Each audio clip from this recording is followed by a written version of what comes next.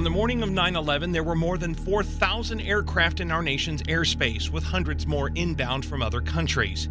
After initial hijack attacks, the Federal Aviation Administration's National Operations Manager in Virginia began to systematically close the country's airspace, beginning with a Tier 1 ground stop which covered New York, Boston, Cleveland, and Washington, D.C. We're shutting the airplanes down. We're not letting anyone go right now. Okay. That's a good move. We're waiting to hear from security. We're putting a ground stop on everything. There's a second plane that just hit the World Trade Center. Stop all departures out of the center, please. So yeah, that's what we're doing. At 9:45 a.m. Eastern Time, all commercial aircraft were grounded, and those flights already airborne were ordered to land. Military jets were given permission to shoot down any aircraft whose pilot did not acknowledge contact.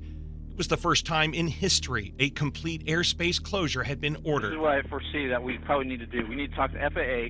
We need to tell them if this stuff's going to keep on going, we need to take those fighters, put them over Manhattan. Okay? Sir. That's the best thing. That's the best play right now. So, coordinate with the FAA. Tell them if there's more out there, which we don't know, tell Foxy to scramble Langley, send them in the same location. Battle stations or scramble? Battle stations only, Langley. Okay, this is, who's up there? Langley. Okay, you're listening? What I told the SD so far, we need to get those fighters over Manhattan, because we don't know how many guys are out of park. Could be V-2, could be more. This is 9/11, 2 decades later. I'm Steve Gregory in Los Angeles. On the morning of 9/11, air traffic controller Bart Avery was headed into work. It's in Palmdale, California. It's about a 10-minute drive from my house. That particular morning, for whatever reason, I didn't listen to the news in the morning. I didn't listen to the radio on the way in. So the first thing that I noticed that was a little unusual was the security guard who I'd known for 15 years made me stop my car and actually look at my ID badge, which normally she would have just waved me in. I didn't think a whole lot of it until I walked in the building and just saw the shock of people running around screaming. The only thing I could think of was that we must have had a horrific accident somewhere in our airspace. When did you know the scope of what was going on? So I walked up to my friend Dave and asked him what was going on, and he just gave me this crazy look like, you don't know what happened? And I said, well, no, I just got in here a few minutes ago. This was just before 6 o'clock. So the first plane had already hit. At that point, we just started speculating it had to have been a small aircraft. There's no way an airliner would have crashed into the World Trade Center. A pilot's not going to do that, and a hijacker's not going to do that. So we just assumed that it was one plane. But apparently back east, what I've gathered over the last 24 hours, kind of re-listening to some of the tapes, was that they did know that American 11 was hijacked, and they did know that American 11 was the aircraft that hit the World Trade Center, but nobody else knew it out on the West Coast for sure. So once you were made aware of the sort of the gravity of the situation, what were next steps?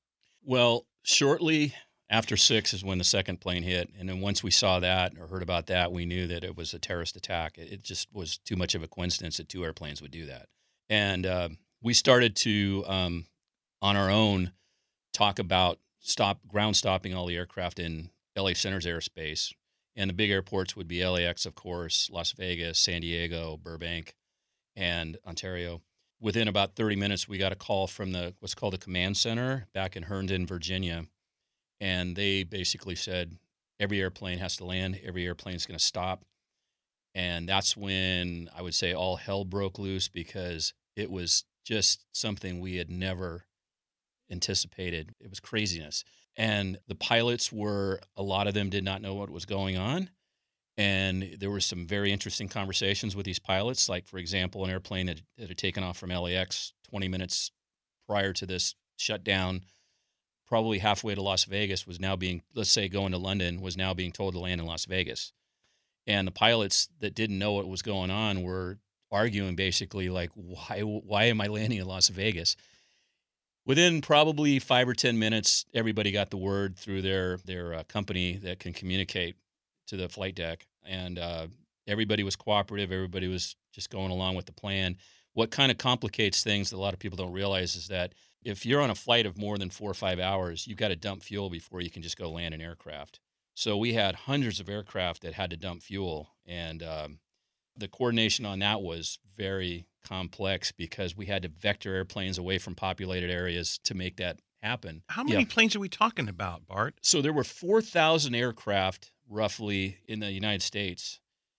And yeah, we had a lot of aircraft that were either that had just taken off or that were coming from, let's say, across the Pacific Ocean, from Europe, up through Mexico. What we had to do with all the airplanes in the air that were coming towards us is not allow any aircraft coming from Canada or from Mexico. We just stopped all those aircraft from coming into U.S. airspace. The only airplanes that we couldn't divert were the ones coming from, say, Hawaii, because there's no place for them to land other than, the West Coast somewhere. Although some of those airplanes I know were diverted up into Alaska, which we thought at the time made more sense than trying to, not knowing, which airplane could have a terrorist and which one doesn't. But within an hour, we have a in traffic management, we have a huge television screen that shows every airplane in the United States. And like I said, I believe there were about 4,000 within an hour or so. Almost every single one of those planes had just disappeared. They were all on the ground. Just shocking to see that. The only airplanes that were left was Air Force One, and all over the country there were F-16s that were orbiting around the major cities. The other thing that was very spooky was we have these things called ghost targets. And a ghost target is when an aircraft loses its transponder. The computer projects based on its route that it has, its altitude, and its last known ground speed, and it keeps this data block kind of floating. And so I believe it was the aircraft that hit the Pentagon. I don't think they realized for a while that aircraft had been lost. And so here out in the Midwest, we see this ghost target just ominously coming towards the West Coast. And that gave us a big chill for quite a while until later on they figured out that was just a ghost target. Obviously, we know now Twin Towers were hit, Pentagon was hit, and then the plane that went down in Pennsylvania, it had its target. I've always known here on the West Coast that Los Angeles is always a very vulnerable target. That had to have been going through your mind, too, because you had L.A., you've got San Francisco, along the Western Seaboard. You got a lot of potential there. Absolutely. The other thing, too, is that 20 years later, we look back, we know all the facts pretty much of what happened. But, within 30 minutes to an hour after those first planes hit, nobody knew what was going on. For all we knew, there was 100 planes that had terrorists on them. Right. And they may have been coming from, Japan coming into L.A., and we had to take those airplanes. And it was scary until every airplane was on the ground and we had resolved that ghost target issue. It was very scary to look at that. You were talking about all of the planes that had to dump fuel, and you had to, as you say, vector them away from populated areas. How does one go about dumping that much fuel from the sky? Where do they dump it at? They actually dump it over land. My understanding is that if you're up high enough, it just dissipates before it actually hits the ground. But some of those aircraft were down, relatively low. And so we had to take them out, kind of out in the middle, maybe out in the middle of nowhere, so to speak, and out in the desert? Sure, out just away from populated areas. Obviously, that's not a good thing to have fuel dumping down over downtown LA, et cetera. Sure. So they knew they were having to dump it for the purpose of landing. So it would have been a very last minute thing, on their part but it's also a very standard thing when an airplane declares an emergency, which happens all the time. They lose an engine or whatnot. The first thing that the pilot tells the air traffic controllers is, hey, we have to dump fuel right now. And, if they're out over the ocean, just taking off from LAX, no big deal. They'll just dump it out over the ocean. And it doesn't take that long, maybe 15 or 20 minutes and they know how much fuel to dump where they're okay to land the aircraft. The reason they do it is because of the weight of the aircraft. They can't safely land an aircraft that's got, 500,000 pounds of fuel on board, or I'm not sure how much.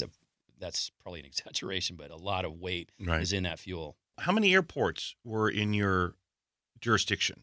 Las Vegas, all the SoCal airports, Bakersfield to kind of the northwest. I mean, that includes like the major airports and the municipal airports as well? Correct. Every airport was. So how many runways do you think you were overseeing?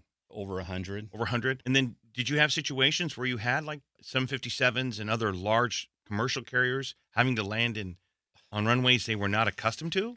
No. We are well aware of which airports can, because we are trained in emergency procedures where an aircraft is in distress and has to land at the nearest airport. And we're obviously not going to let a 747 try to land at Whiteman Airport. I think Las Vegas actually bore most of the brunt because a lot of our traffic flow goes up towards Las Vegas area. Any flight that's going to Europe, to most of the East Coast airports are going to go right over Las Vegas. And looking back on it, the guys and gals on the ground in Las Vegas must have just had a nightmare on their hands because not only could no airplanes depart Las Vegas, all these airplanes were landing in Las Vegas, and God knows where they were parking all those airplanes. But my guess is we put 50 to 100 airplanes down in Las Vegas. And you did all that in an hour? In an hour. So then what? We, like probably every American, were in just shock. We were just speechless. I remember looking at my radar scope and thinking, I have never seen a blank radar scope in my life. I mean, I'm talking about hundreds of thousands of square miles that we control. Just a fighter jet or two and just no airplanes. And I think we just tried to talk it out, try to make sense of it. At that point, probably every controller in our facility, and there's about, on shift that morning, there were well over 100 controllers. And we were popping in and out of the TV room, just try to pick up snippets of what was going on. And you just couldn't make sense of it. It was just something that just did not compute in our minds. As air traffic controllers, you're never trained for something like that. It's absolute craziness what we saw that morning.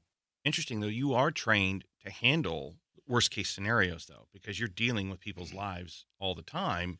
But on something on this kind of scale, I'm sure it's like many others in the role, get the job done first, process it later. Correct. It's something that's ingrained in us. We all act like we're macho, and we see people unfortunately die in aircraft accidents. For example, about a year and a half before 9/11, I was working the day that Alaska 261 crashed in the Pacific Ocean. I wasn't controlling the plane, but I was at a scope nearby, and I was watching the data block, and I watched how fast that aircraft descended at the end, and I was shaking when I got off the sector, but you're cool and you're calm. If you listen to the controllers' voices that were dealing with 9/11, so proud of those folks, just the way they did their job, but I guarantee you they were shaking and probably sobbing, within an hour of what, and a lot of us were just trying to deal with it. And there's no grief counselors to come around. You're just on your own.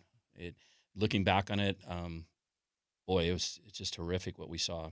How do you balance with what you were looking at on the scope, what you were seeing on the television, and kind of what you were discussing amongst yourselves? Well, air traffic controllers always want to try to know everything that's going on, and so we were just, digging out pieces of information we could find on the news or hearing what other controllers, theories were, and I don't know. I don't even know how to answer that question. It was tough. It's hard for me to even talk about this. It's just all coming back, and just a horrible situation. Well, even 20 years later, what you're doing was a very visual job and a very visceral job. So even 20 years later, does it feel like it was yesterday? It does. It does, especially, going back and listening to some of the tapes. It just brought back bad memories, and it seemed like it was not 20 years ago. It seemed like it was very recent. So you were talking about when the scopes were clear, you said, other than military. You were listening. Did you get to hear the orders coming from your headquarters about the permission to shoot down commercial aircraft if they didn't acknowledge? No, I don't recall ever hearing that, and I think it's because we were scrambling so hard to get all these aircraft on the ground, and in our particular airspace, LA Center, we had no aircraft in the air, so that was kind of a moot point for as far as we're concerned.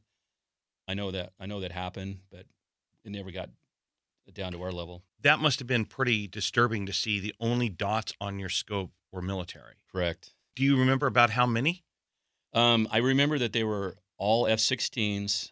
They were all scrambled from some of the SoCal military bases, and at any given time, they were always in the air. They were in the air 24/7, probably 4 or 5 in the Southern California area. That's got to be pretty spooky. Very spooky. It felt like the end of the world, to be honest with you. We didn't know. I didn't know if I was going to have a job. I didn't know. It just seemed like the world was coming to an end. It was that horrific. Were there any specific challenges on getting a plane to the ground where there was just not enough room, or a pilot didn't know what they were doing, or? Yes. All the planes got to the ground safely. Some of the foreign air carriers, for example, English is not their first language. And even in a normal situation, sometimes there's a communication problem there. So those would have been the flights that probably would have been the most difficult to handle. I can't think of any specific things that I saw, but it just seemed like once everybody was on board with what was going on, it was handled very well. And there weren't really any difficult situations that I'm aware of. There had to be a lot of disbelief. And then I remember hearing some chatter saying, is this a drill? And Right. then, or is this real? Right. That did happen too. And getting pilots to sign on. That's true. I didn't thought of that, but I'm sure some of those pilots were wondering if somebody came into our place and Right. stole the mics. But I think pilots know when they're talking to a real air traffic controller. There's just a way we speak, a way we communicate, and I think they would have been suspicious if something weird like that had happened. So I really don't think for very long they believed that this was any sort of a hoax or a drill. You don't tell a guy going to London that you're going to land in Las Vegas right now, because just trust me, you have to land in Las Vegas. You're just going to do it. And the other thing too is pilots are just trained to listen to us. I mean, it's a little bit of an ego trip being an air traffic controller, because you're telling these guys exactly what to do. So now the planes are on the ground. You're kind of making sense of all of this. What happens next? I mean, how long was it like this? So that whole first day, we were just all in a daze. We're sitting there. I don't know why we were sitting at our sectors, but I just remember sitting. And describe what a sector is. Sure, a sector is a specific piece of airspace that a particular controller controls. And at LA Center, I believe there were about It's your air cubicle. It's like an air cubicle, Yeah. and it's literally like this geographic area. And once that airplane crosses this line, he's now in the next sector. And, I see. And we do what's called shipping the aircraft. We change the frequency and tell them, okay, now you're going to talk to Sector 3 over here. I'm Sector 4. See you later.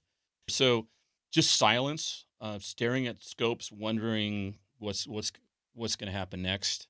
The next day when we all came in, for some odd reason, they didn't really cut the staffing down. Everybody just came back into work the next day. And once again, we just sat in front of blank radar scopes. And so one of the things that happened to me that really to this day, 20 years later, just really affected me bad. So I was in traffic management on, I think it was day 3, and the ground stop was still in effect. There were just the F-16s in the air. And I get a call from a pilot on the ground in Lake Havasu, and he's a lifeguard flight. And he told me that, look, he's got a very sick passenger on board. He needs to get this passenger to Las Vegas immediately. And lifeguard flights are top priority. The only one above them really is an emergency or Air Force One. It's just like an ambulance going down the street. Everybody moves out of the way. So this guy probably could have been in Las Vegas within 20 minutes. I believe it was a Learjet. And I told him, I said, look, I'm going to call Virginia and ask, but I'm almost positive the answer for you, unfortunately, is going to be no, but I'll call you back.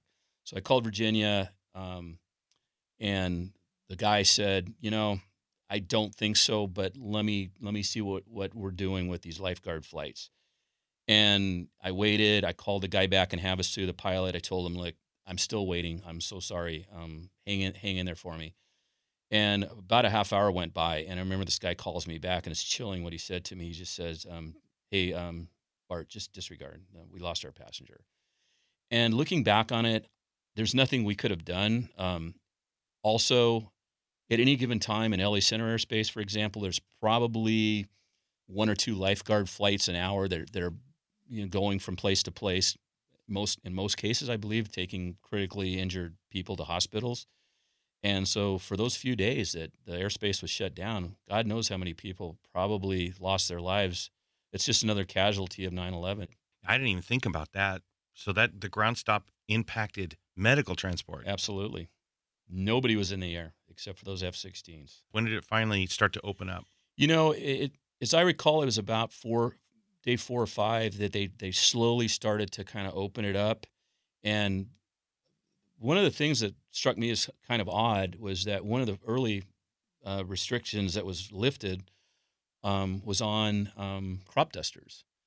And I thought, okay, crop dusters. How about lifeguard flights too? I believe lifeguard flights were also released pretty early on. But yeah, apparently crop dusters are pretty vital to our country's crops, and they weren't allowed to fly for 3 or 4 days. And I found that interesting. But I think probably on day 5 we were kind of back to normal. But of course, there were not a lot of airplanes in the air for a long time after 9/11. It just took a long time to kind of get back to normal. How many years after that did you continue to work? I retired in 2007, so about six years after that. Okay. So looking back on it now, and as someone who still travels today, when you go through TSA and you go through all of the new security measures as a result of 9/11, do you feel safer traveling? Yes, I do.